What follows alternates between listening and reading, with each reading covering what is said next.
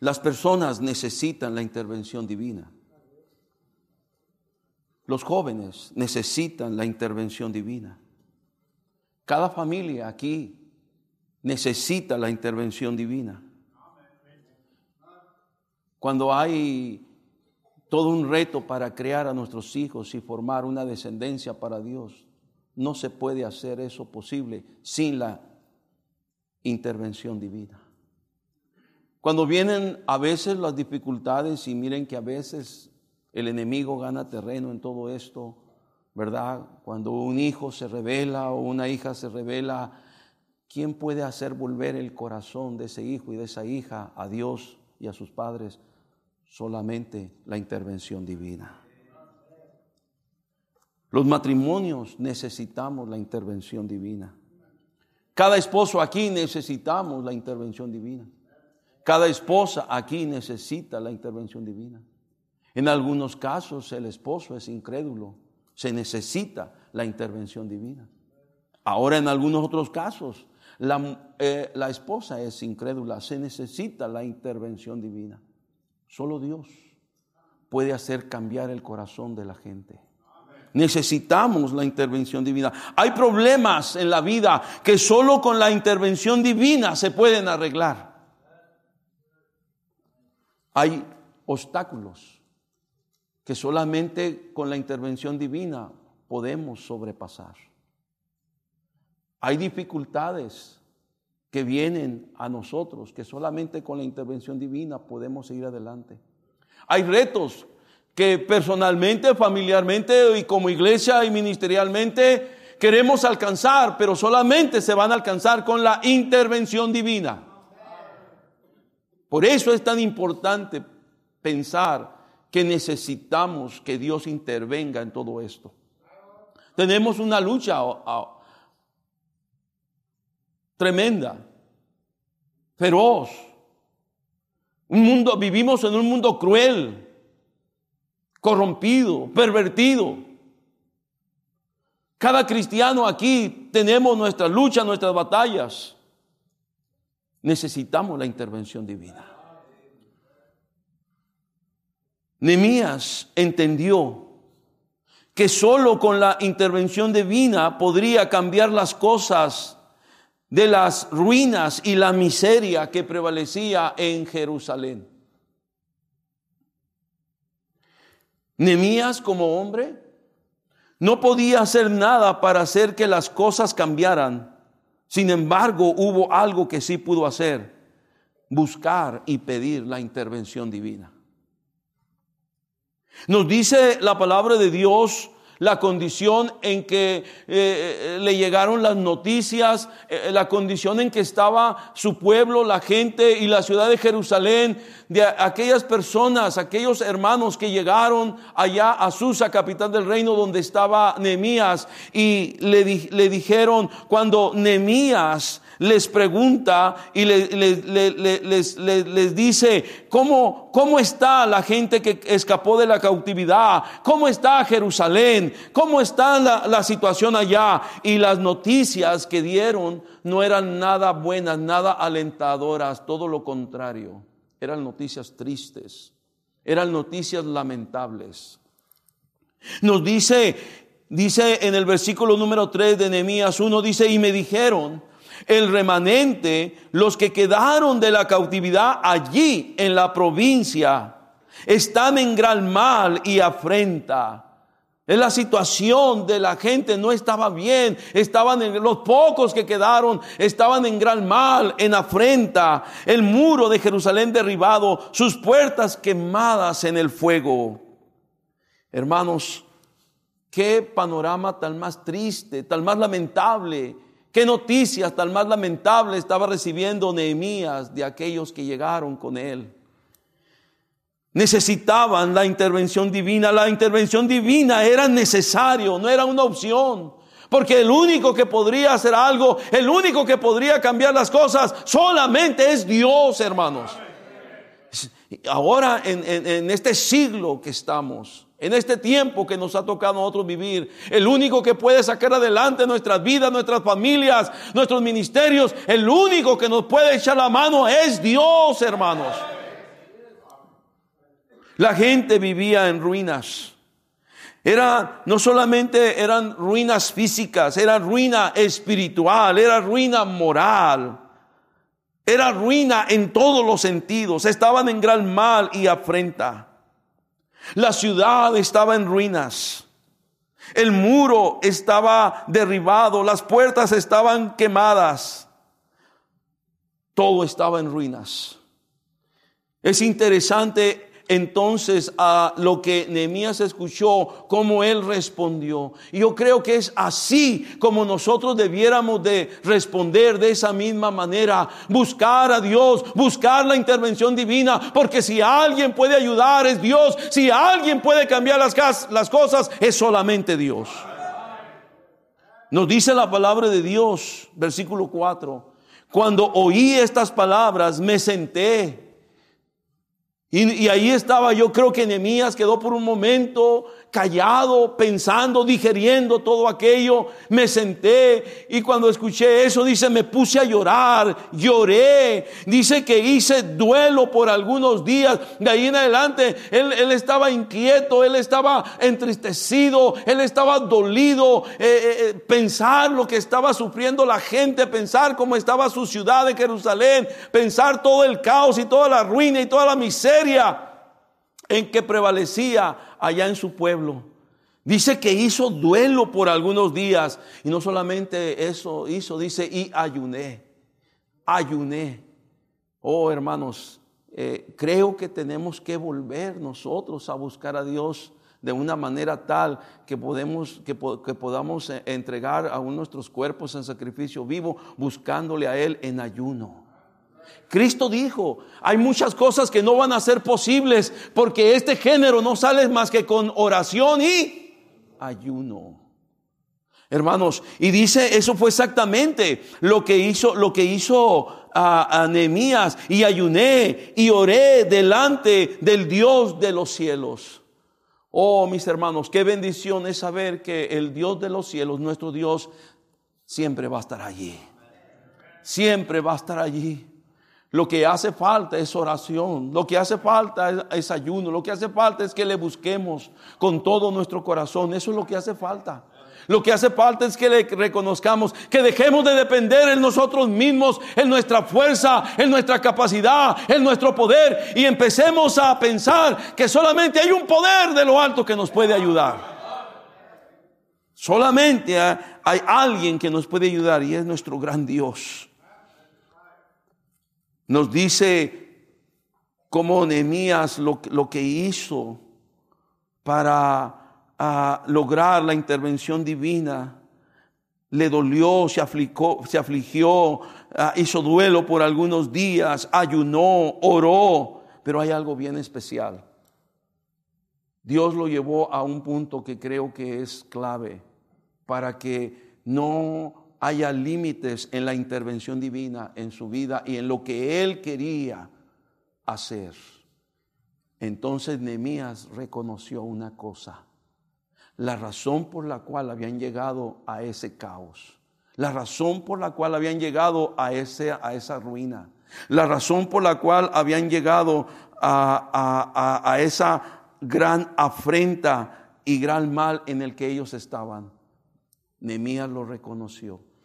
Y dice el versículo número 5 en adelante, dice, y dije, cuando está orando, te ruego, oh Jehová, Dios de los cielos, fuerte, grande y temible, que guarde el pacto y la misericordia a los que le aman y guardan sus mandamientos.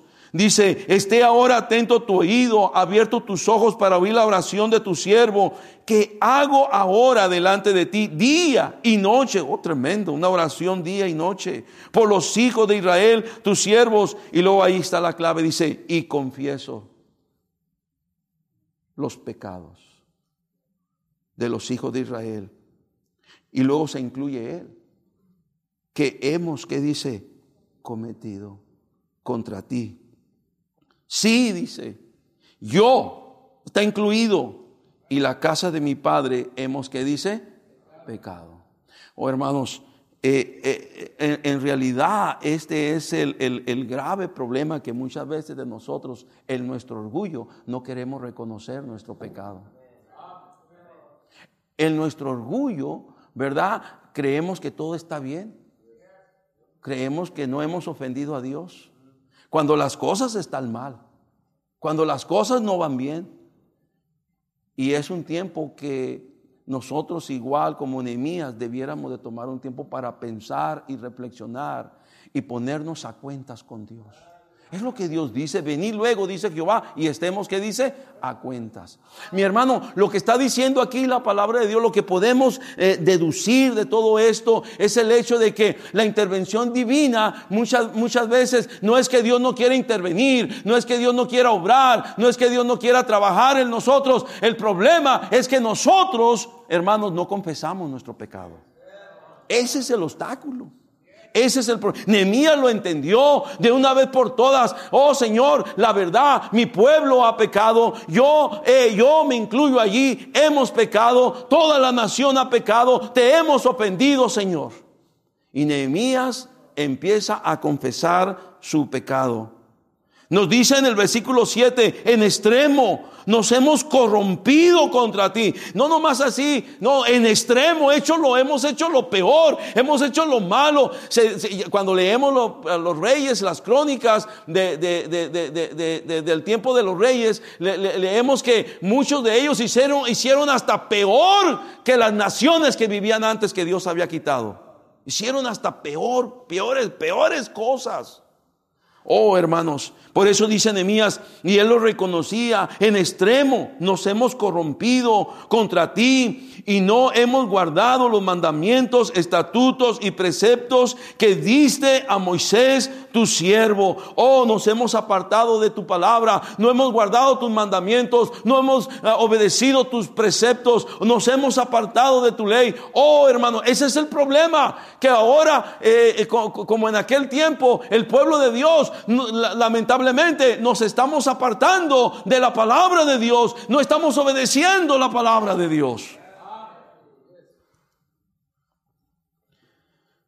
Dice el versículo 8: acuérdate ahora de la palabra que diste a Moisés tu siervo, diciendo: si vosotros pecareis, y yo os dispersaré por los pueblos.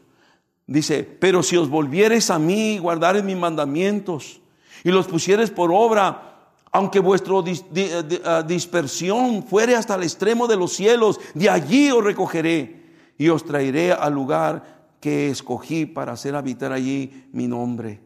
Ellos pues son tus siervos y tu pueblo, los cuales redimiste con tu gran poder y con tu mano poderosa. Te ruego, oh Jehová, esté ahora atento tu oído a la oración de tu siervo y a la oración de tus siervos, quienes desean reverenciar tu nombre. Concede ahora buen éxito a tu siervo y dale gracia delante de aquel varón, porque yo servía de copero al rey. ¿Qué podía hacer un siervo? ¿Qué podía hacer alguien como Nehemías sin tener el recurso, sin tener el dinero, sin tener nada, sin tener la posibilidad de ir, sin tener ejército? ¿Qué podía hacer? En realidad, humanamente, nada podía hacer. Pero ¿sabes qué? Él sabía que hay un Dios que sí lo podía hacer. Hay un Dios que sí lo podía ayudar. Y entonces él está orado por la intervención divina, confiesa su pecado, reconoce que se han corrompido, reconoce que no han hecho bien, pero él en todo esto está diciendo: es que yo quiero que tú intervengas, Señor, en esto, porque si alguien nos va a ayudar, solamente eres tú. Si alguien va a cambiar las cosas, eres tú, Señor. Concédeme gracia delante de aquel varón al cual sirvo, porque yo servía de copero al rey.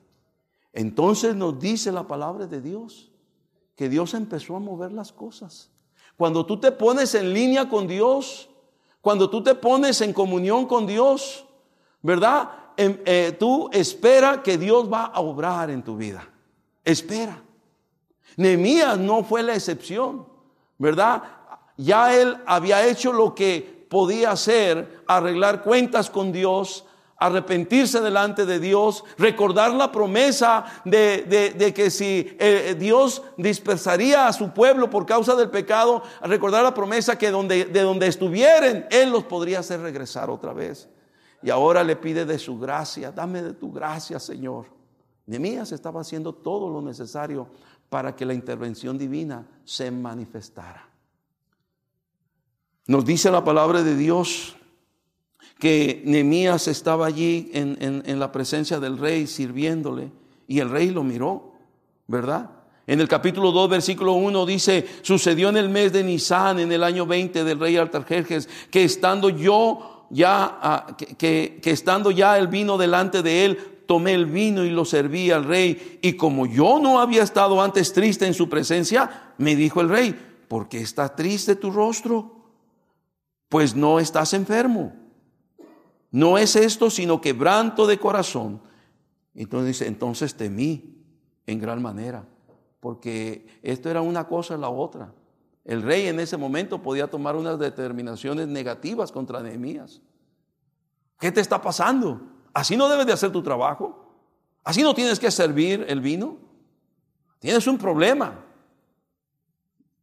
Entonces Nehemías, Dios le da gracia y empieza a hablar. Y dije al rey: para siempre viva el rey. ¿Cómo no estará triste mi rostro cuando la ciudad, casa de los sepulcros de mis padres, está desierta y sus puertas consumidas por el fuego? Fíjense, qué interesante.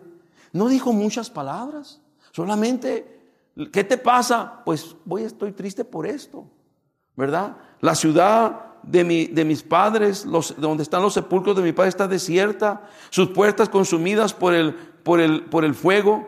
Y el versículo 4 dice: y me dijo el rey: ¿qué pides?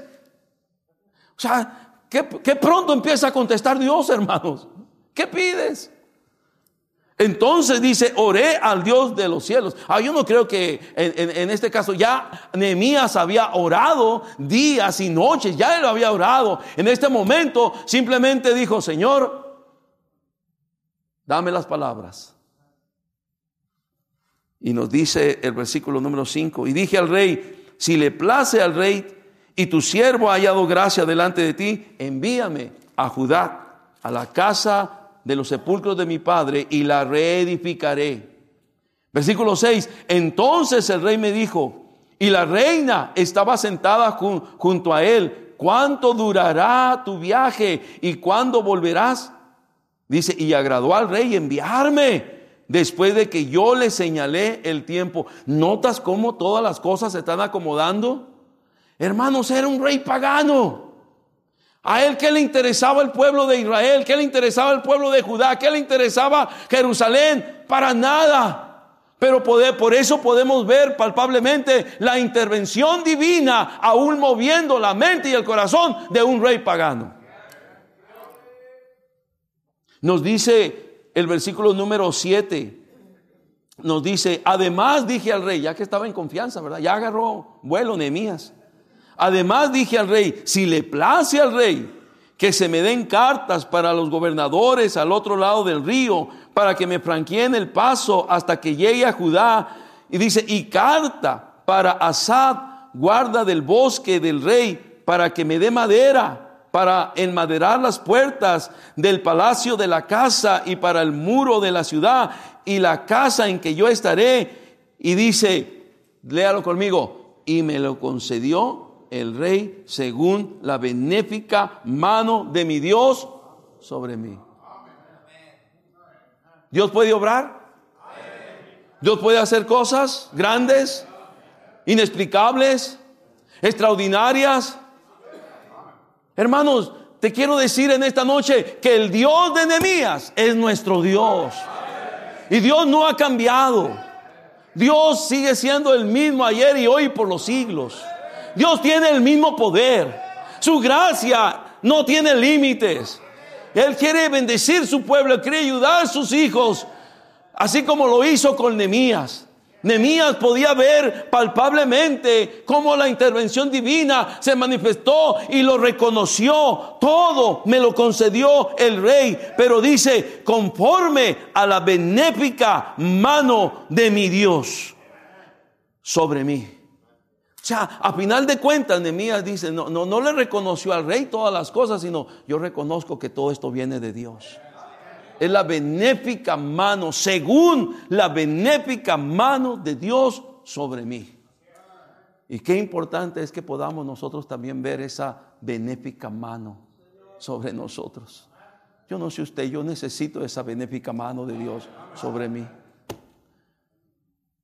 Hace algunos 5 años, mi esposa empezó a tener un problema de salud. Le llevamos al médico para revisión. Habíamos orado a Dios, le habíamos pedido a Dios, una situación en ella no estaba bien, y le pedimos a Dios que nos ayudara, nos guiara. Y después de unos estudios, resultó que el resultado arrojaba que tenía cáncer. Era una situación difícil. Recuerdo el momento cuando nos dieron esta noticia. Mi esposa lloró, yo lloré, mi familia lloró y estábamos allí. Nuestro sistema de salud, lamentablemente, posiblemente como acá a veces es tan complicado, allá es todavía posiblemente más complicado. Aunque tenemos seguro social, pero las cosas son difíciles. Ya algo así nos daban largas. Yo me acuerdo que fuimos al lugar allí donde están las especialidades de las diferentes medicinas, y decían letreros: no hay citas hasta el año que entra, y era julio. No hay citas hasta febrero, no hay citas, muchas especialidades. No se podía atender mi esposa rápidamente, era difícil. Hablamos con uno de los médicos y nos dijo: el resultado arroja que tiene cáncer. Entonces, y cuando sabemos todos, cuando hablan de cáncer, pensamos ya, esto se acabó. Y le hicimos una pregunta dentro de nuestra ignorancia: doctor, ¿y si esperamos los tiempos que nos da aquí el Seguro Social? ¿Es recomendable? El doctor nos dijo: mira, no es recomendable. Lo mejor es que lo más pronto se atienda. Y estábamos como ahora con el resultado y en el principio sin saber qué hacer, cómo hacer, dónde buscar, dónde encontrar.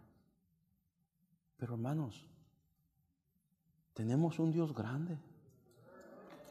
Y nos pusimos en las manos de Dios y oramos a Dios y le pedimos a Dios: Señor, no sabemos dónde ir, no sabemos qué lugar puede recibir asistencia médica mi esposa. Y ahí estábamos por tiempo pidiéndole a Dios sabiduría, guíanos, dirígenos. Finalmente Dios nos guió y nos dirigió, y todas las cosas pasaron de una manera maravillosa, extraordinaria, muy rápido, muy pronto. Se pudo extirpar ese cáncer y de allí siguió un plan de quimioterapias difíciles, complicadas. Trae muchos efectos negativos la quimio. Y después de eso,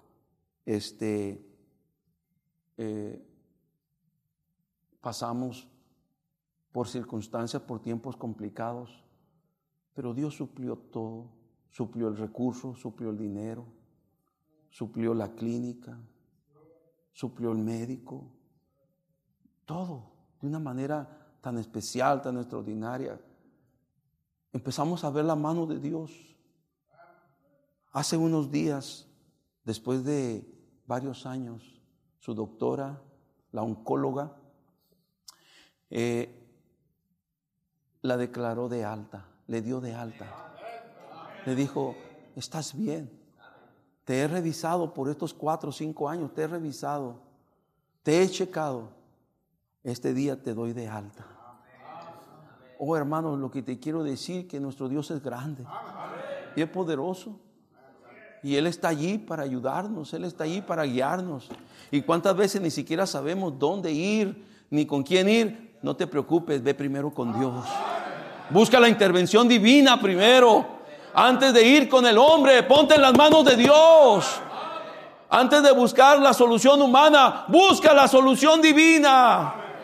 Y yo he podido ver y he podido palpar cuánto una forma, en otra forma, cómo Dios ha intervenido y nos ha ayudado y nos ha bendecido, nos ha sacado adelante, porque grande es nuestro Dios, según la benéfica mano de Dios que está sobre nosotros, hermanos. Y ese Dios no ha cambiado. El mismo Dios que hizo grandes cosas para Nehemías es el mismo Dios que ha hecho grandes cosas para muchos más a través del tiempo, a través de la historia. Y es el mismo Dios que te quiere bendecir a ti también.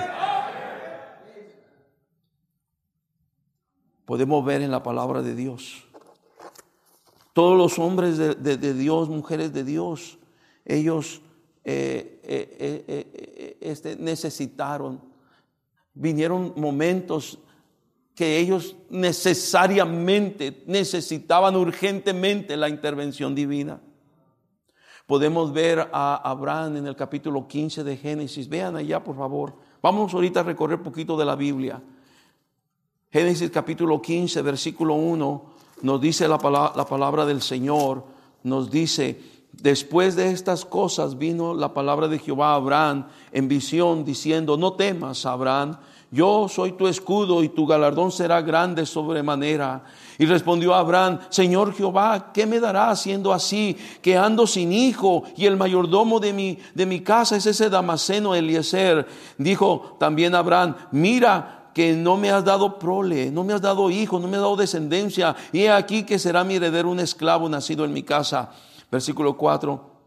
Luego vino a él palabra de Jehová diciendo, no te heredará sino un que dice, hijo tuyo será el que te heredará. Dice, y lo llevó fuera y le dijo, mira ahora los cielos y cuenta las estrellas y las puedes contar. Y le dijo, así será tu descendencia. Miren, hermanos, hay algo que hizo Abraham. En el versículo 6 dice, y creyó a Jehová y le fue contado por justicia. Oh, hermanos, qué importante es que nosotros igual podamos creerle al Señor y que somos, podemos ser galardonados porque le tememos a Él. Abraham le creyó a Dios y Dios, cuando ya era totalmente imposible que su esposa Sara pudiera tener un hijo, era imposible, no había manera, no había forma. Sí, humanamente no hay manera, pero para Dios todo es posible. Dios le dijo, yo te voy a hacer tu descendencia, mira las estrellas, ¿las puedes contar? No. Mira la arena del mar, ¿lo puedes contar? No. Así será tu descendencia. Pero ¿cómo, Señor? No tengo hijo. Tú nomás cree. Y Abraham creyó. Miramos en Jacob del capítulo 32 de Génesis allá. Génesis capítulo 32, en el versículo número 23 dice, los tomó pues e hizo pasar el arroyo a ellos y a todo lo que tenía.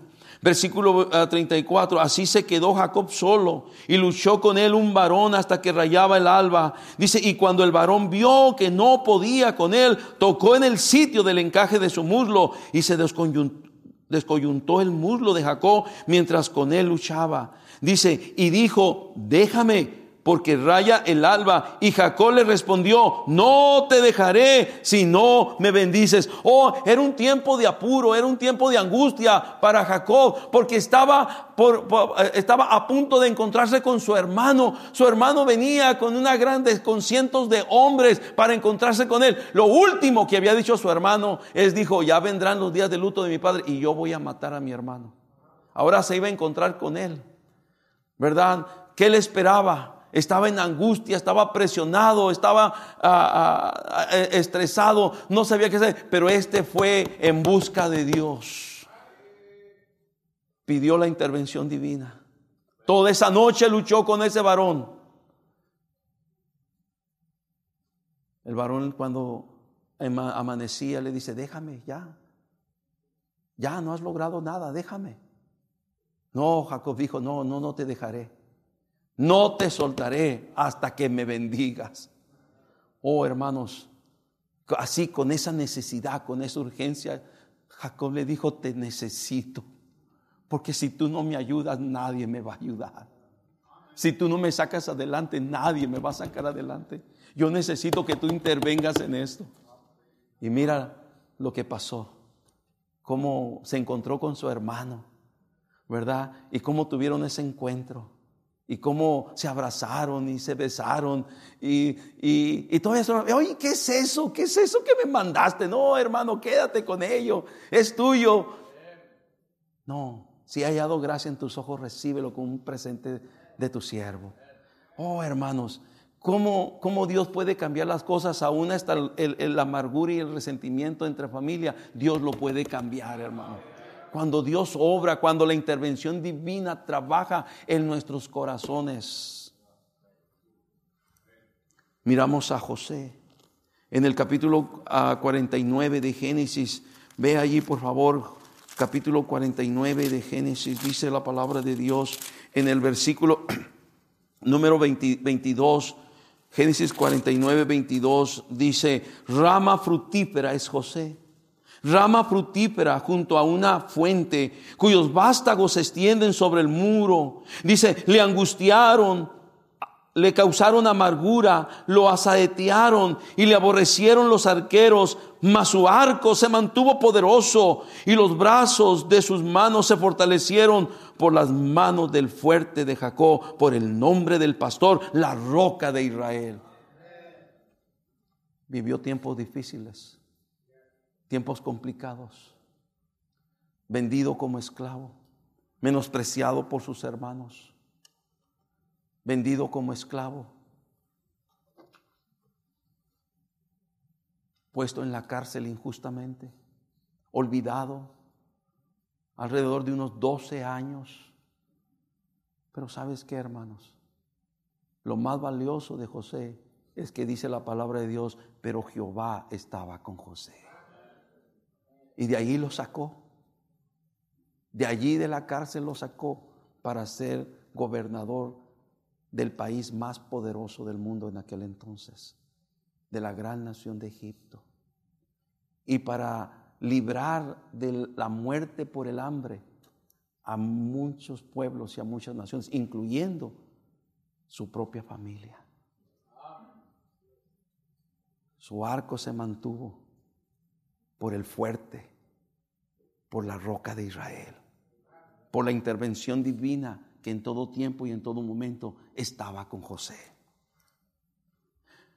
El pueblo de Dios nos dice cuando fue sacado, estaba siendo sacado de Egipto en una de las plagas. Me gusta esta parte aquí en Éxodo capítulo número 10, versos 22 y 23. Vean aquí, hermanos, lo que nos dice la palabra del Señor. En Éxodo capítulo 10 dice el verso 22: y extendió Moisés su mano hacia el cielo, y hubo densas tinieblas sobre toda la tierra de Egipto por 3 días.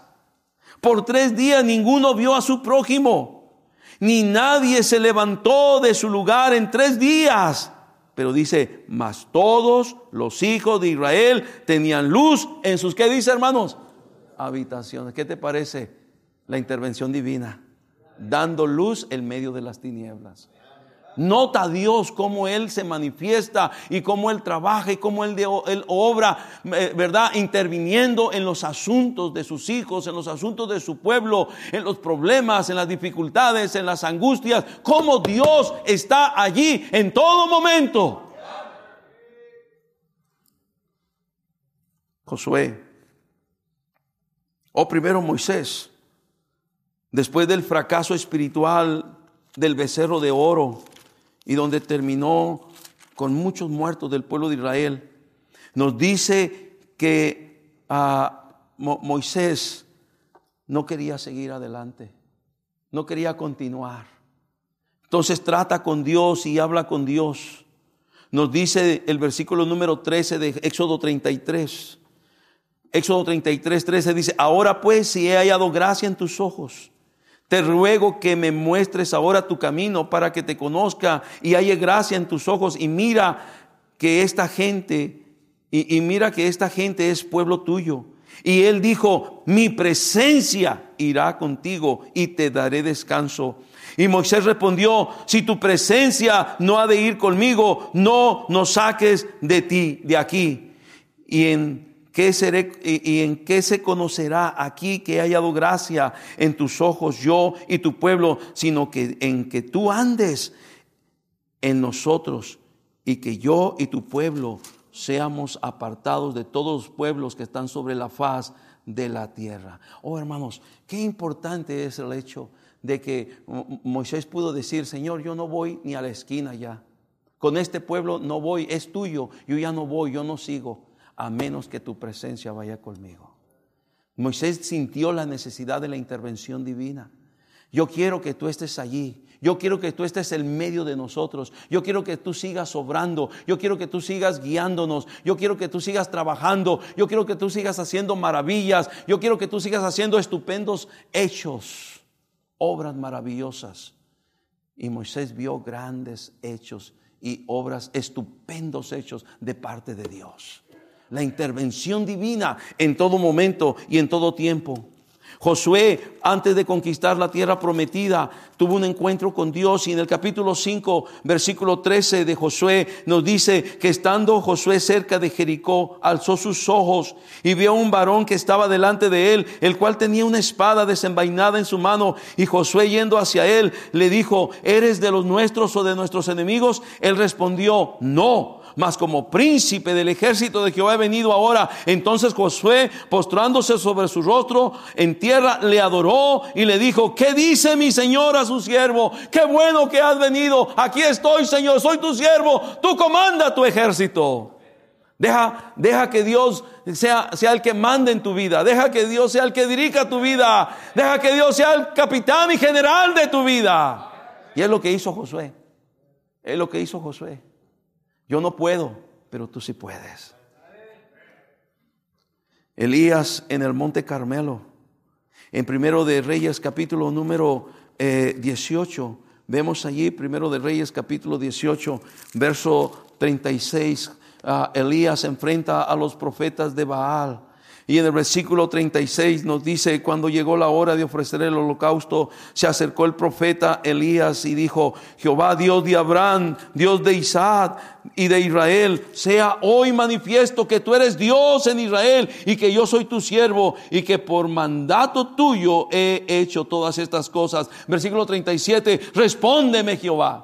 Respóndeme para que conozca este pueblo que tú, oh Jehová, eres el Dios y que tú vuelves a ti el corazón de ellos. Entonces cayó fuego de Jehová y consumió el holocausto, la leña, las piedras y el polvo, y aún lamió el agua que estaba en la zanja. Viéndolo todo el pueblo, se postraron y dijeron: Jehová es Dios, Jehová es Dios.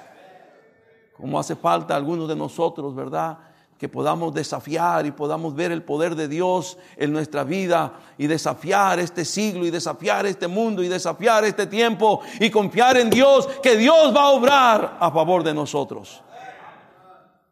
Como lo hizo con Elías, lo hizo con Esther. En Esther capítulo número 4, versículo 13, vemos allá la palabra de Dios en Esther capítulo 4. Ante la eminente destrucción de su pueblo, dice que Esther en el capítulo 4 versículo 13 dice: entonces dijo Mardoqueo que respondiesen a Esther: no pienses que escaparás en la casa del rey más que cualquier otro judío, porque si callas absolutamente en este tiempo, respiro y liberación vendrá de alguna otra parte para los judíos, mas tú y la casa de tu padre pereceréis. Y quién sabe si para esta hora has llegado al reino. Y Esther dijo que respondieran a Mardoqueo: ve y reúneme a todos los judíos que se hallan en Susa. Y dice: y ayunad por mí, y no comáis ni bebáis en 3 días, noche y día. Yo también con mis doncellas ayunaré igualmente, y entonces entraré a ver al rey. Y aunque no sea conforme a la ley, y si perezco, que perezca. Oh, qué valentía, qué valor de la reina Esther, queridos hermanos. Confiando en Dios, dependiendo en Dios, pidiendo la intervención divina. Y qué liberación Dios dio a su pueblo, hermanos. En un libro donde ni siquiera se menciona el nombre de Dios, se mencionan grandes hechos que Dios hizo por su pueblo. Dios quiere intervenir en nuestras vidas. Dios quiere hacer grandes cosas contigo. Él está allí. Él no se ha ido.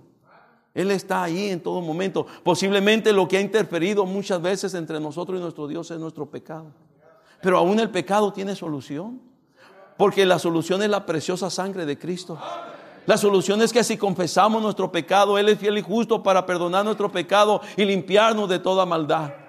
Yo no sé en qué área o en qué forma o en qué manera usted necesita la intervención divina, pero aún que yo he visto la intervención divina en mi vida muchas veces, yo todavía sigo necesitando que Dios siga interviniendo en mi vida. Yo no sé en qué manera tú ocupes que Dios intervenga en ti, pero Él está allí para ayudarte. Él está allí para hacer lo que tú no puedes hacer. Él está allí para hacer posible lo imposible. Él está allí. Yo no sé qué dolor, qué pena traigas, ¿verdad? El día de ayer hablábamos de los hijos. Pensando, posiblemente ya tú tienes perdidos tus hijos. Posiblemente tus hijos ya se apartaron. Posiblemente tus hijos ya están atrapados en el mundo. Posiblemente tus hijos ya tienen una mente carnal y mundana y perdida. Pareciera que no hay remedio. No, mi hermano, no bajes las manos, sigue orando. Hermano, no te levantes, sigue de rodillas, sigue pidiéndole a Dios por tus hijos. Sigue, mientras tengas vida, ora por tus hijos. Pide la intervención divina, que ellos vuelvan, que ellos regresen. Pide. Yo creo que ese hombre del hijo pródigo, cuando vio a su hijo de lejos, en aquel día, yo no creo que fue el único día que ese hombre salió allí al camino para ver quién venía, a saber si venía de regreso su hijo. Yo creo que todos los días él decía: oh, será este el día, Dios, será este el día en que tú me vas a hacer el milagro, será este el día en que mi hijo va a regresar. Y él salía cada día y miraba y nadie venía, y al día siguiente no se desalentaba y volvía a ver y nadie venía, y seguía al día siguiente lo mismo, y así pasó un día, pasó un mes, pasó posiblemente hasta un año, pero de repente llegó ese día, ese momento cuando su hijo venía en el camino. ¿Tú te imaginas? Por eso mandó matar al becerro gordo. Por eso hizo una gran fiesta, porque Dios había intervenido en el corazón de su hijo. ¿Quién es el que puede hacer volver el corazón de los hijos a los padres? ¿Quién es el que puede hacer volver el corazón de un hijo, de una hija perdida a Dios? ¿Quién? Sino Dios mismo, hermanos. Y ese muchacho regresó. Jamás pensó que así lo iban a recibir. Jamás pensó, ¿verdad? Su propio hermano no le gustó, no le agradó mucho. Pero no importaba. Dijo el padre: mi hijo estaba muerto y ha vuelto. Pero él esperaba todos los días la intervención divina. No te desesperes, no te desalientes, no te desanimes. Todavía la benéfica mano de Dios está allí para obrar. Todavía la mano poderosa de Dios está allí para hacer bien para ti, para tu familia. Todavía el poder de Dios es grande. El poder de Dios no tiene límites. Todavía ahí está. Solo hace falta que tú le busques, que tú te pongas a cuentas con Él, que tú vengas a Dios con todo tu corazón. Y si es necesario días y noches ponerte en la mano de Dios, hazlo. Y sigue orando por tus hijos hasta el último respiro, hasta cuando ya estés allí agonizando. Que sea tu última oración de decir: Dios, acuérdate de mi hijo. Acuérdate de mi hija. Acuérdate, Señor. Y da el gatazo. Te vas al cielo. Pero lo último. Oh, hermanos, todos aquí necesitamos la intervención divina. Hay algo en ti, hay algo en tu familia, por lo cual en esta noche pudieras decir: Señor, yo necesito que tú intervengas. Tal vez tienes un problema económico, tal vez tienes un problema de salud, tal vez tienes un problema de estancia migratoria. Yo he escuchado milagros. El hermano Ernesto Jauregui no le asegura. Su mismo abogado le dijo: vas a entrar allí, ya sé lo que te van a decir. Tú vas a entrar allí. Todo está perdido. Nomás pues es un protocolo, hay que seguir. Pero todo está perdido. No hay manera en que puedas arreglar. Los mismos abogados. Te decimos esto para que, mira, el proceso dice es que te van a decir, te van a negar todo y no te van a enviar a la cárcel, te van a dar 10 días para que salgas del país. Después de 10 días van por ti. Así era. Eso era lo normal. Pero los hermanos entraron allí en el nombre del Señor. Y le dijeron: Señor Jauregui, señora Jauregui, su residencia está aprobada. Y ellos salieron, cuando salieron ellos de la oficina y fueron con los abogados y ya están listos, les dieron 10 días. No, nos dijeron que nos podemos quedar y tenemos ahora residencia. Dios es bueno, Dios es grande. Ahora, si tú te has andado brincando tanto y tantas cosas, pues está más difícil. Pero no pierdas la fe, no pierdas la esperanza. Yo no sé cuál sea tu problema, pero ahí está la intervención divina que está disponible, lista para ti, para ayudarte, para sacarte adelante, para darte sabiduría, entendimiento. Algunos de ustedes, muchachos que están en la escuela, que están en la universidad, necesitan la intervención divina para que les dé sabiduría, entendimiento, para no dejarse llevar por todas las filosofías humanísticas de este mundo y puedan discernir entre lo bueno y lo malo, entre lo santo y lo profano. Necesitamos la intervención divina. Padres aquí que están criando a sus hijos necesitan la intervención divina para tener sabiduría de cómo hablar con sus hijos, cómo educar a sus hijos, cómo enseñar a sus hijos, cuándo hablar, cuándo callar, qué palabra decir, qué palabra no decir. Oh, hermanos, la intervención divina se requiere para todo. Para todo. Yo no sé usted, yo necesito la intervención divina en mi vida. ¿Cuántos aquí podían decir: pastor, yo también necesito que Dios intervenga en mi vida? Todo ojo cerrado, toda cabeza inclinada.